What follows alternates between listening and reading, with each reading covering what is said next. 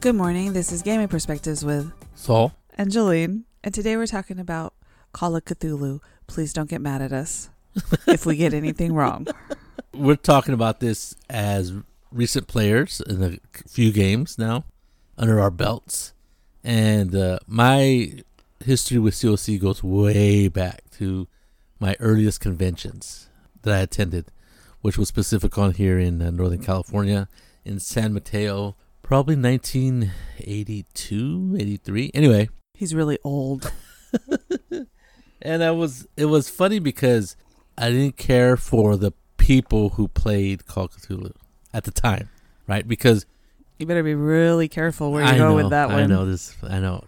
My mind has changed over the years, right? I have developed. Try not to say anything stupid, Saul. I developed a taste and an understanding for COC. For COC and their players. So back in the day, you know, we're playing D&D, and unlike today, which D&D was not hip, was not cool, not that it's hip or cool or whatever, but it's only more with certain segments of the population. But it's more accepted, right? Geek is kind of the new chic, right? Because of Big Bang and all kinds of stuff, the Big Bang the show and stuff. So back in 1980s, early 80s, that was not the case, right? One of the podcasts I listened to called Happy Jacks, the main guy or the person who started, called Stu, he talks about, oh no, that stuff will get you put in your locker, right? That would get you stuffed in the trash can, and that was just if people found out you played D&D, right? You wouldn't go to the high school with your player's handbook underneath your arm and say, let's play some D&D, guys. No, at lunch, where at the cafeteria. Now they do. They have clubs, D&D clubs. Yes. Those are the changes that we're talking about. D&D and role-playing games themselves have become more mainstream, but still there's still people that go, what's that? This is that for kids. What are you guys just goofing around playing, getting in a costume, and stuff like that. So imagine us from Salinas who didn't wear the badge of RPG on our foreheads or hats or whatever you want to call it, sleeves. And there's these guys dressing up in 1940s garb with suits and fedoras, and the women were dressed up, and I'm like, me and our friends are like, who do these people think we are, right? People already think we're weirdos just for playing an RPG like D&D. They already think we dress up like weirdos, and here they are dressing up like weirdos, at least in my mind. I might have been a little jealous too because I really like the suits. Even now.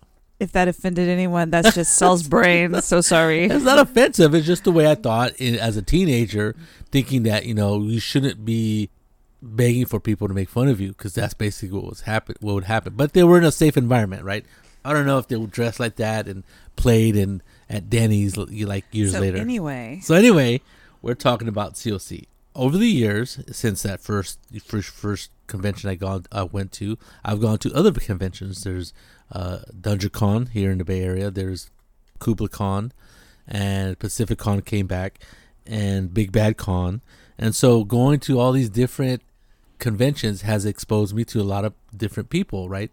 People I never would have met if I just stayed in my Salinas home, playing with my friends that I've always played with. Having this exposure, meeting all these new people, and I played different games.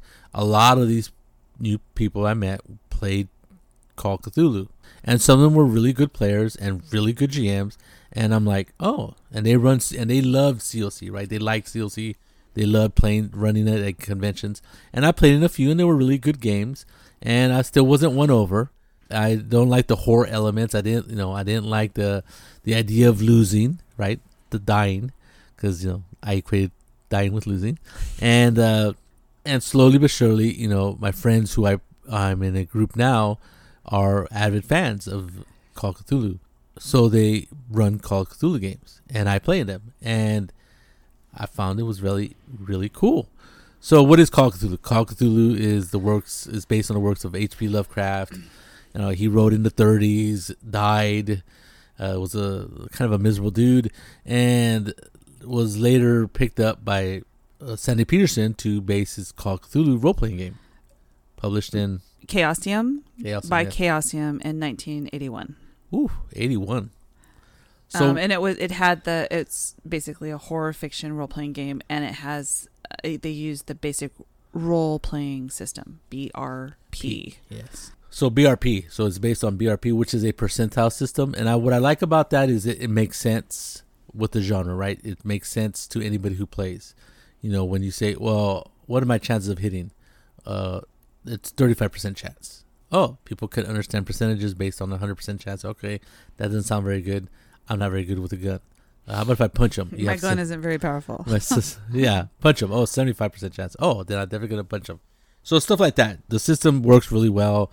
It's really neat. There's been seven editions? They're on the 7th edition. Yeah. So the first one included a 16-page basic role-playing booklet in addition to the main rule book. The second one in 1983 was a box set. It included a single rule book and minor rule changes. And then the third one, it had separate investigator book and keeper books. They call the GMs keepers, which just freaks me out. Keepers of forbidden knowledge. I guess. I think of more like them as jailers when they say keepers, but that's okay. And then the 4th edition, they had a Cthulhu Companion, Fragments of Fear, the second Cthulhu Companion supplements included within that. The 5th edition, the first version to credit Lynn Willis as a co-author. And then they had an edition 5.5, which reorganized and updated the version of the 5th edition with new cover art. And then the 20th anniversary edition in 2001 was a leather-bound hard copy, and it was limited edition bound in green leather with the ancient tome layout. That's pretty cool. I haven't seen that one, but I'm sure someone will show it to me now. And then the 6th edition came out in 2004, hardcover, softcover, and PDF. Same layout as the 20th anniversary edition. And the 7th edition, it was published in 2016, I guess. Hardcover, softcover, electronic. And the rules were significantly revised by someone called Paul Fricker and Mike Mason. Had new cover art and layout.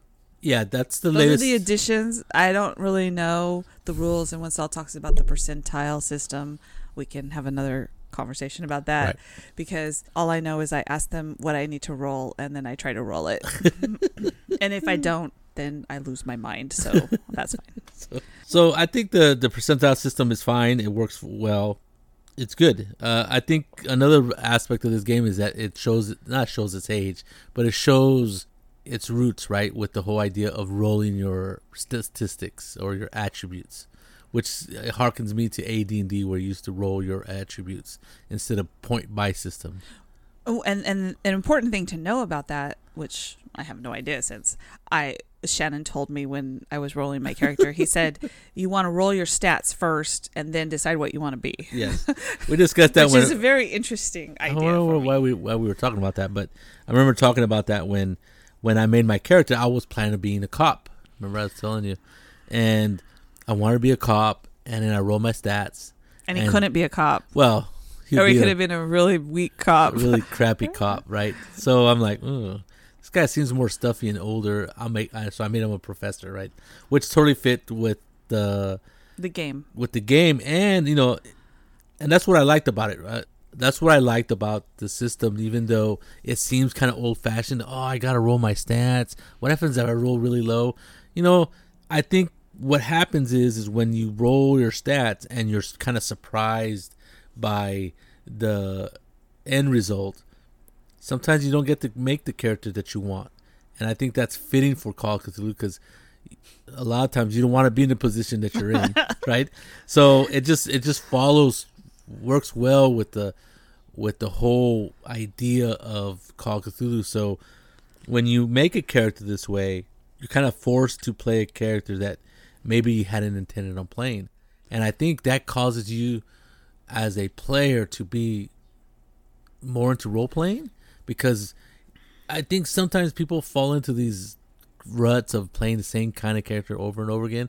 And when you're forced to play something that you weren't expecting or wanted to play, you're like, oh, okay. Makes the player, or nudges, pushes, however you want to say it, to develop their role-playing skill more. Right. And to role-play more instead of falling back to what they know, And this game is nothing like D&D, because are you sure? I'm positive. So because you're investigators, so you're investigating stuff. You're not going out to kill stuff. You get to take their stuff. and you probably don't want their stuff. True. So it's a much more deadly kind of game, right? Or more realistic in the fact that if you get hit by a gun, you're going to die. That kind of thing, right? Most likely. But the most important part of this game is sanity and luck. Luck comes in because you can use it to make sure you make your roll or re-roll or add a dice or try to do it. And sanity comes in because you lose it as you go along. And it just depends on what you see and how you react to it, or what your keeper believes you should have. Like if you see a dead body, you're going to need to roll a sanity check, because that's going to cause you to have some kind of, and basically it's a complication. You're going to have a problem with the fact that you're seeing a dead body. When you see supernatural crazy stuff, then, you may go a little bit more insane. And Saul was on his way to total insanity in one of the first games that I played. And it was totally hilarious because he literally, and Saul's pretty good at the role-playing stuff, so he stopped playing as a sane person and really started playing as these ideas that he had in his head. I have to do this. This is what's going to happen. We need to do this, right? And he was very adamant about those things. So it was a professor. It was pretty funny and interesting to see. And I was losing sanity left and right because I was seeing things that people shouldn't see, and it was very interesting. And in the end, I did go insane and was put in an asylum. Which, we all lived, though, I think. No, you died. No. Oh, you didn't I die? lived. Okay. I think. Or did I die? And it doesn't matter. That is the key to Call of Cthulhu, COC, is that whole sanity mechanic. That is what separates it from many other games out there, if not all games, right? Now, lately, there's like Aliens that uses the stress mechanic. That's highly reminiscent of this mechanic, but the panic mechanic and the stress mechanic of Alien is a lot more immediate and a lot more like, boom, it happens and boom, you have to deal with the situation. Where the sanity mechanic in COC is slowly... You're slowly losing your mind. Yeah, the degradation of your mind. When you're playing Alien and you have the panic mechanic, let me tell you, you roll a dice. If you miss your thing and you're either on the ground and you can't do anything and everything's happening around you, people can kill you while you're there because you can't move. That is probably the defining element of COC, is that sanity as it slowly gets whittled away by seeing these horrific things, hearing about them, reading about them, and it's just a slow descent into madness, which as a young person, when I was playing, only 10 years ago, so in my 40s, up to my 40s, I didn't really want to play a person descending into madness as they played the game. And, but now I'm like, this is just a character. It's not me. It's different from D&D, right? We're not killing monsters and taking their stuff. You're right. We're investigating stuff for whatever reason our character wants to investigate it, either for power, to stop something nefarious from happening, all kinds of reasons. So the reason for role playing or for playing is different than adventuring in Dungeons and Dragons or high fantasy type games. So what's really interesting is that it depends on your GM, right? I've had Matt. I played in his game. I played in Shannon's game, and I'm playing Morgan's game, and they all run the game differently, and it all has to do with the sanity mechanic, because Matt really didn't use it too much. He would make you roll every once in a while when he saw something terrible. Morgan hardly ever made us roll. I mean, there's certain things he made us roll, and Shannon would make us roll if we saw a dead body. Now, I don't know if I've ever seen a dead body in real life, like on a street or something, from a recent accident or something, but I'm not sure it would cause me to lose sanity. But in this... No, but it would traumatize you. Yeah, so that's what it's about, right? So, and it's this multiple traumatic events in a short period of time that causes you to lose sanity. And Shannon really likes digging into that, right? So his game was really like, my character was like, okay, there's a chance that I might be able to do some good. I may not make it out to the other side with all my marbles or my life, but I'm going to try. And nobody would listen to me at the beginning of the adventure. And slowly as they descended into madness, I started making more and more sense. So they started listening to me, whether they liked it or not. And then that was Shannon running a real horror game. That was like a haunted house kind It of thing. was set in the 1920s, right? 20s, right. Or late 20s. But that's what COC, that's the idea. Traditional. The traditional. There's other settings too. There's Right. the 1920s, which is based on the Lovecraft stories. And then there's also something called Cthulhu by Gaslight, which blends the occult. It's set in the 1890s in England. And then there's the 1980s Conspiracy with Cthulhu Now and Delta Green, Right. which I don't know what that means, but there you go. Delta Green is like a more military operation type stuff. So more like it would be kind of dark conspiracy with Cthulhu-ish Right. stuff. Yeah. So then, sorry if anyone was upset by me saying that. No, it's true. So there's the recent additions, including the 1000 AD Cthulhu Dark Ages and the 23rd century Cthulhu Rising. And then there's the ancient Roman times Cthulhu Invictus. These all sound very interesting, and that's very, very cool. Because I like some of those periods, Really? especially the 1,000 years and the Roman times. Yeah, So I thought you would. yeah, Well, Shannon has run a Cthulhu Dark Ages. It's really a really good adventure. yes. Yes. I don't think he's touched Invictus, the Roman one. And I find that one very interesting. How do you fight Cthulhu in Roman times? But then again, just a good doesn't matter, Yeah, right? the guns doesn't help you at all. So it's all about trying to figure. I can. That would be cool. I can figure. You just kind of go with it, and then I also learned from playing with Shannon and Morgan that you should not be attached to your character. You shouldn't be attached to anything in the game, and it's very important to just realize you're going to go insane and die, and then you don't have to worry about it, right? You just do what you do. Well, the characters are really fragile, right? And you're right. If you get shot by a gun, it could be really serious. Yeah, usually, right?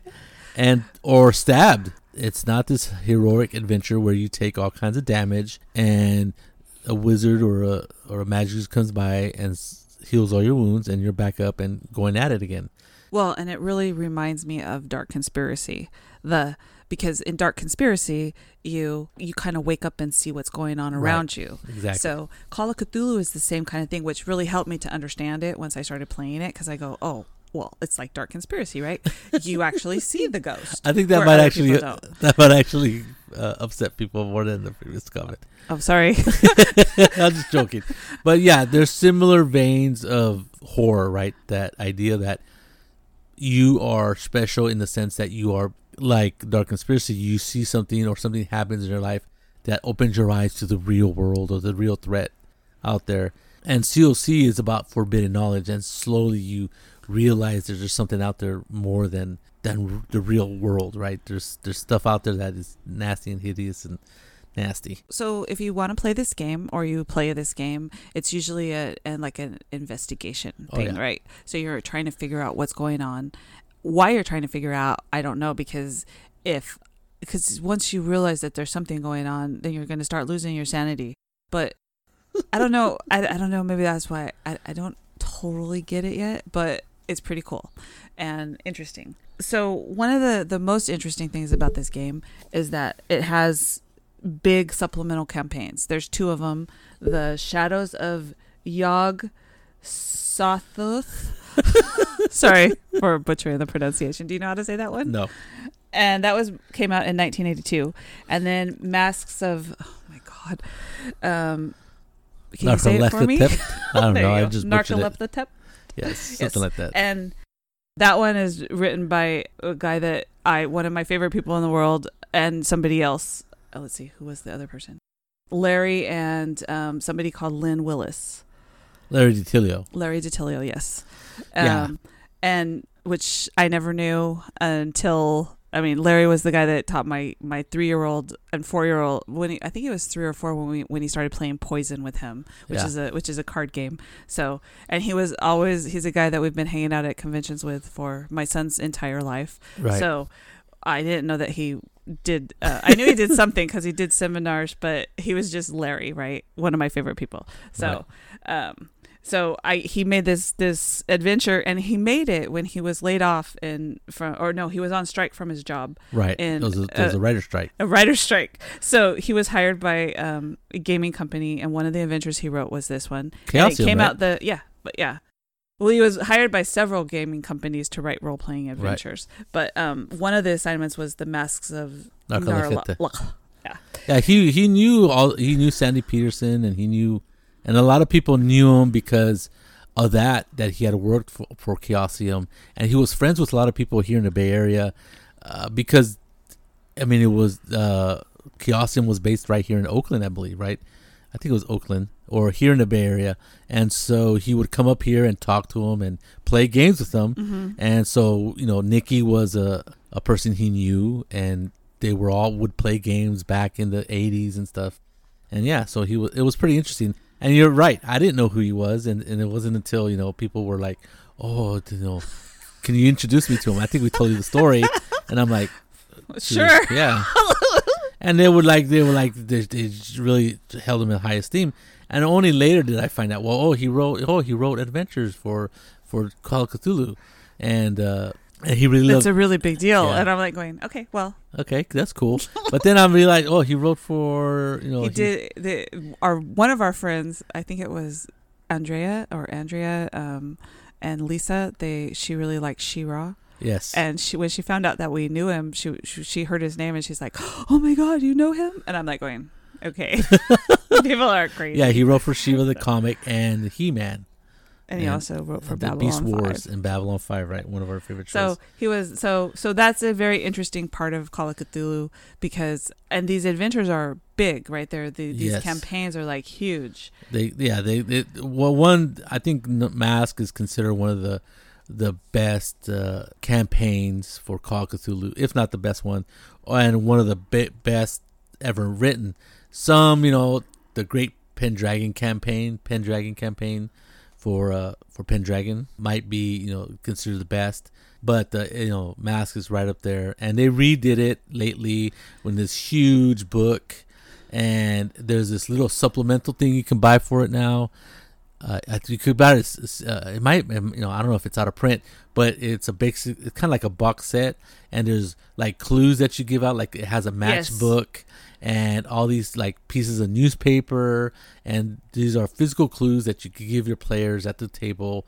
And I forget how many clues and bits of information are in this box thing, like 99, and it's just amazing. It's also probably pretty pricey now. Now, yeah. Because I have not seen it for sale. You could probably find it on eBay, but yeah, they did all kinds of. It was the edition published in the box set included a 160-page perfectly bound softcover original 1983 edition, and various handouts to give to the players at various points, including newspaper clippings, handwritten letters, business cards, and matchbox. right. And then they had other editions in 1990. They added 8 color plates. They had all of the other stuff too included. And then it tells you the campaign. There's like 5 different parts of it. So it was pretty. And then there's other settings. I find the interesting one Delta Green. Yeah. Which I find it interesting. And there's all kinds of course, there's tons of source material, supplements, and all kinds of different things for whichever genre of Call of Cthulhu you're running. Right. So there's even a video games and all kinds of things. So it's transcended quite a bit of mediums. Call of Cthulhu itself, or the works of H.P. Lovecraft, have been made into movies. Kind of like B-grade movies. Reanimator and stuff like that. I think there's people have been doing radio plays of them.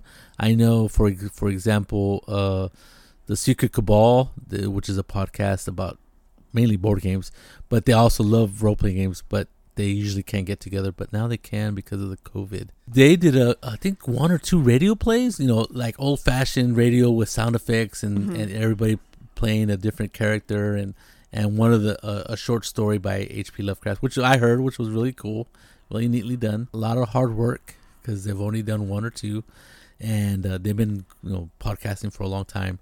There's a lot of stuff that you can use for source material for COC. It is a huge game, right? What I was talking about what Shannon and Morgan, maybe I did finish talking about that, about how Morgan, I wasn't so worried about going insane. I was more worried about dying. And I guess there's pulp. Of course, different styles, right? Right, and there's a Trail of Cthulhu, which is not traditional BRP rules. They use the Gumshoe edition. And there's also a D20 version.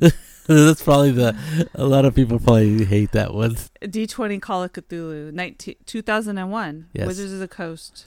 Or when Wizards of the Coast opened up the D20 system. Right, used the open gaming license. Yeah. There's card games and miniatures, of course, too. Well, there's, of course, Cthulhu Munchkin, right? It has to be Cthulhu Munchkin. Oh, I don't know about that. I haven't seen that one. I'm sure my son loves all the Munchkins, so. What I like about Call of Cthulhu is that it's different than most other role-playing games of its age, right? These heroic games like Tunnels and Trolls, D&D. Gamma World. Rune Quest, Gamma World. It lacks that high adventure, which I think turned off a lot of people like me, because I'm like, that's why I play games. I play games to mimic the movies that I liked when I was young, to mimic stories that I read. The Sword of Shannara ripoff of Lord But I've Rings. made you watch so many British mystery shows that you may start to really like Call of Cthulhu. Yes, and I think you're right. I think it probably has a lot to do with it, because British shows are not adventure, action-packed shows. Don't say that. They're not. They're just, but they're very well done. And I think when you run a good COC adventure, it feels like a show. It feels like one of those investigative shows. Even the 4 Hours to Reno, right? Yeah. Which was run by Morgan. And that's the one where I was more worried about getting shot, because it's a Western. Well, you did die from getting shot. See, I should have been worried. I wasn't worried enough. That's what the key is. But the thing is, with the Call of Cthulhu, usually there's extra characters, or you can pick up one of the other characters when you die, because you kind of have to.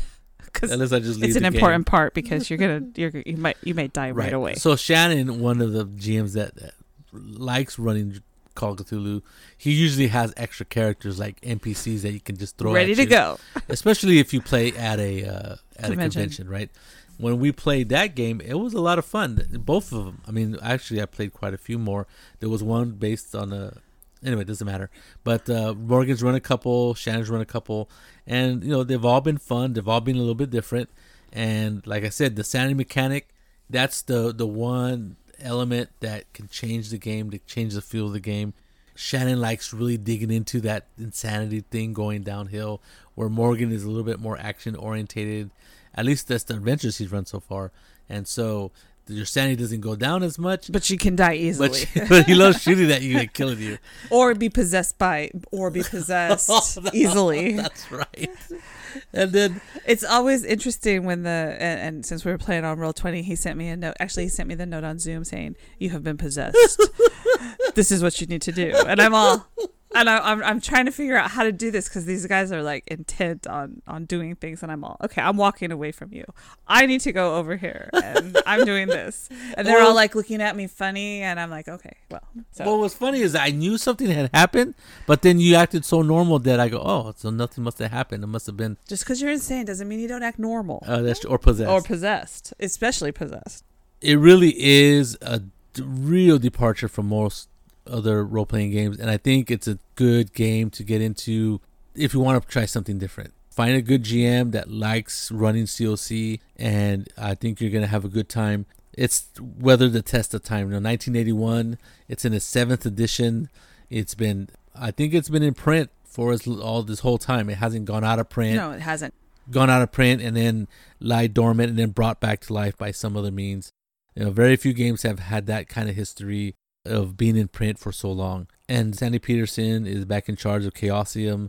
I'm not sure if they're going to come out with another edition, because the 7th edition is pretty big. It's pretty brand new. I think that it was kickstarted, and yes. The publication date probably isn't quite the right date, but yeah, because it seems like it's newer than 2015 or 16. When I looked it up on Amazon, that's what it said, 2016. Yeah. Then there you go. I'm just telling you. Yeah, that's true.